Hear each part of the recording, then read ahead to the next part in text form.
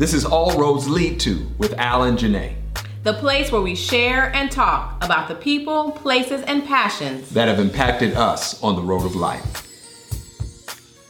Hi, I'm Al. Hi, I'm Jayné. And we're back for another episode of All Roads Lead To with Al and Jayné. And today we're talking about one of our favorite topics, not only sports, but specifically the coaches that are there in the NCAA tournament.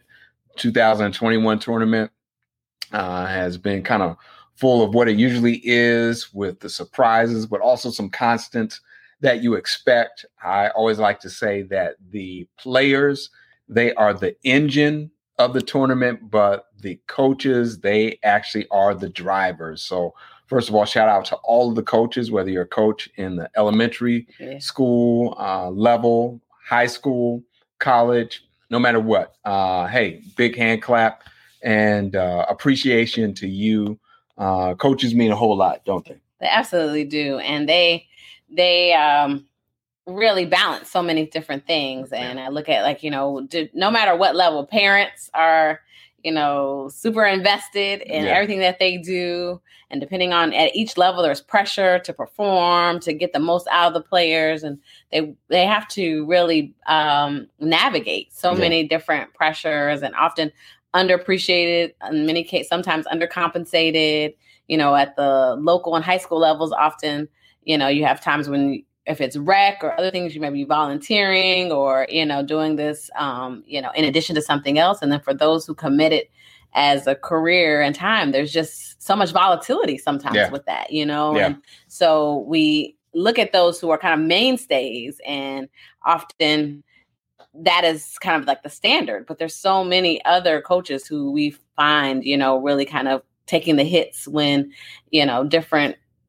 different things happen that cause, unexpected results. And sometimes they're things out of their control. So big props to coaches. They are the constant, and really without them, no matter what type of team you form, the coaches really make such an integral part of taking teams to the winning level. Absolutely. So ladies first, we want to start out talking about the ladies coaches first. So we want to give a shout out to a couple of NCAA women's coaches. Yes. First, I love to give a shout out to Dawn Staley, who was one of my favorite players back in the day and is now the coach of the Gamecocks in University of South Carolina.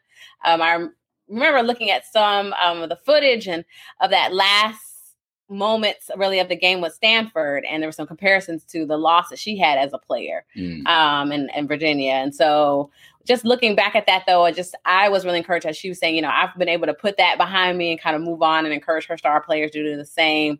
But she has just been an amazing force to be reckoned with, really, on the women's side of the ball and the tournament. Great. And I also want to shout out Coach Adia Barnes of the University of Arizona for the women's basketball team there. She's just notable for so many things, not only her coaching ability, but also her husband is on her staff as one of her coaches. Nice. So they're right there on the bench together during the championship game when they played Stanford this year. She came out a little late at halftime, and people were wondering for a while, hey, where's Coach Barnes and everything? Right. But she's also has a newborn. And so she was pumping. Exactly. She was pumping. So again, shout out to her, really guiding her team, came up just a little short in the championship game. But again, big appreciation to Coach Barnes and to Coach Staley. On the men's side of things, again, you had Coach Mark Few with Gonzaga, leading them to an undefeated regular season, and so many things that they did in the tournament and all. And also, I've got to say, what was the game of the year for me? The game of the tournament was not the championship game, but was really the Final Four game between Gonzaga and UCLA. Yes. Okay. And you can go back and you can look at and see what happened. Spoiler alert here. Gonzaga wins on literally a last second three to win the game. Yes, okay, it's gonna be a classic. Yes, it's an instant classic. UCLA, but UCLA gave their all. I mean, their absolute all. And what stood out for me was watching an interview of UCLA's coach, Mick Cronin, at the end. They said, well, coach, what did you say to your guys after the game? Well, what were your words to them? And he kind of looked at the person at the camera, really, and said in response to that question, he said, I said to them, what more could I have asked of them? They really gave their all. And he said, you gave me your all. You gave the school its all. And so what a thing for a coach to say in that moment after these guys are literally crying. They are heartbroken, not expecting to lose like that. But really a coach, it just reminded me again of the opportunity that is there when you are in coaching scenarios to influence and impact people, not just on their moments when they're having highs, but when you're devastated. I mean, when literally the bottom has dropped out, the opportunity for a coach to really give some great influence there. And so shout out to those. And then, with this year's tournament, especially in 2021, we saw coaches that really kind of came back to where it all started for them. I kind of think of, I almost want to play the theme for Welcome Back, Kotter now. Welcome back, your dreams were your ticket out. And, the context of Welcome Back, Kotter, a TV show where a student at a school came back to actually be a teacher at that same school. And so that's the whole Welcome Back, Kotter context. But I mean, we had two coaches in particular that we want to highlight, at least right now, that came back. The first is Coach Patrick Ewing, coach of the Georgetown Hoyas. Yeah, I think going to your point too, I just want to say that the coaches that you're describing, and even what we see with UCLA, that's what you want to send your children to play for. That's the type of person that you want to entrust your child to. And that sentiment that you can put the players above the outcome or the final score, I think is really so crucial. And I think to see, so much monetizing and so much commercialization of sports at such an early stage. I mean, almost from the AAU level now and earlier on. And so to see that, I think that's what engenders me to the tournament in a sense, is like the human element of it. And I think, in so many ways, professional basketball has lost some of that to me to a degree. Yes. And I think even with these players leaving so early now from college, we're losing some of, I think, that continuity sometimes of having that 4-year player and all that you can see the growth over the, successive tournaments of certain players. And getting to that point, I think what I love about Patrick Ewing and some of the players that we'll probably discuss a little bit who have come back to their teams is that we kind of got to see them grow with their coaches over the course of tournaments. Wow. And that's what I love about Pat Ewing and that dynamic that he had with John Thompson. And so for me, what is so special about seeing him come back is that it feels like an extension of a bigger legacy. And it's an extension of John Thompson's legacy, but I think also of that development and, that growth. And I think there's a call to me in a sense of that time when there was more of that happening, and not to diminish that, there was still definitely, a lot of commercialism and a lot of, staging and things around those players. But I guess in the sense, maybe some of it is a little bit, I guess you kind of idealize it a little bit. Yeah. But I definitely feel that him coming back, though, is a extension of the Thompson legacy. And I'm really excited to see that. And it was so, and I think also of the philosophy of basketball that John Thompson really indoctrinated to me at Georgetown. And I'm seeing some of that come out. He's definitely, coaching his own way. But there's definitely, I think, a lot of the philosophy that was there under Thompson coming out on the basketball side. So it's great to see. I'm super excited to see him back with Georgetown. And we've talked about Coach Thompson in an earlier episode, so you can, kind of hear our thoughts about that. But you go from John Thompson Jr. Yes. Talking about Georgetown now. Yes. And then when he left, it went to Craig Esherick, who was the coach then. And then the team kind of went on from there. Then and there's another pressure I think that is there when John Thompson III became the coach there. So, I mean, that's literally the Thompson name. That is all of that. And, we can probably talk about that at a different time as well. And so now with Patrick Ewing coming in, there is, like you're saying, a reflection or a mirror back to that legacy from 1982 when they were in the championship game against North Carolina, of them being the powerhouses and part of the engine of the Big East coming on. So to see Georgetown, especially win the Big East tournament on a very, significant special day, and you go back and you can hear our thoughts about that on our Facebook Live that we did for that. All the thoughts are there. So I don't want to repeat that right here necessarily right now. But again, seeing these people in these roles, there is a whole lot of nostalgia that it brings. I think it is unfair, though, to look at these individuals and kind of only look at them backwards. True. Because we're kind of in a context, and it's something we all do. I'm saying myself included. It's something we all do, and we kind of want that old time, but it's interesting to be able to see as well. The other coach that has gone back to their school that we want to highlight, at least right now, is Coach Juwan Howard of the Michigan Wolverines. And again, who just happened to be for this season the AP Coach of the Year. Well deserved. And again, what I like about Juwan Howard, especially at Michigan, he is not just window dressing. He's not just a name there just to be a name. For those of you listening to, if you never looked up anything about the Fab Five, I want to recommend that you look up the ESPN documentary, the Fab Five, which is, again, I think I've said it on an earlier episode, but this I will repeat here and now. Every time it comes on, I watch the entire thing.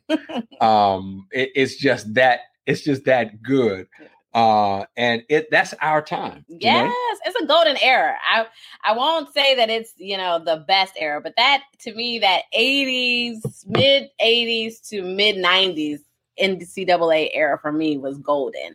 And that Fab Five, the Carolina, the Duke team at that time, I mean, that, and the documentary really looks at the recruits for a lot of, the Division I schools, the top basketball schools. We're looking at a lot of the same players, and it's just phenomenal to see Juwan Howard particularly coming back. I remember Steve Fisher, the Michigan coach of Fab Five, saying, he wasn't necessarily the most gifted or most talented player, but he was such a hard worker and such a determined player that, he was one of his top players because of his work ethic and for the heart that he had for the game. Yeah. And just recently, just reading some pieces about him. I mean, he's from Chicago. His parents had some struggles with addictions, and so his grandmother raised him. But he was saying that basketball, the structure, the discipline of basketball is what saved him. And so I really always admired, I felt like he was a mature player, even, at Michigan, it seemed like there's just a maturity about him. And when you read it, I was reading some of just background of his love for coaching, and that he had been coaching in Miami, but really was a little dismayed with the entitlement that so many players had. And it didn't remind him really of the loves that he had for basketball at that same stage, because it wasn't as much the glitz and the glamour and the lights of basketball. It was the grind of basketball that really was a driver for him. And so it really seems that that's what he's putting into the coaching side of it. And it's really beautiful to see him nurturing that in students and in players. And there is a synergy that you sense between he and his players that they just really seem to, just ball out for him. And it's really great to see. Yeah. And it's amazing. One of the things for me, Jayné, is to realize that we are at this kind of stage now where the people who we saw playing in college are now coming back to be coaches. And again, at different stages. And again, Patrick Ewing had a different career, and at least NBA wise, that was of a different timing than Juwan Howard's as far as their start dates and their end dates. Right. But nevertheless, kind of seeing these people that we did watch growing up, seeing them come back. And so again, we don't want to put all the pressure of our nostalgia on them as coaches. But I'm sure if we were able to get a chance to interview them, hint, hint, Patrick Ewing, hint, hint, Juwan Howard, we would love to find out what it's like. And I'm sure they've been asked this many times, but really what it is to be back. I know, there's some places you always say, hey, always love to come back and do this here where you've been before. And for them to do it and do it in the way that they're doing it right now is something that's really great to see.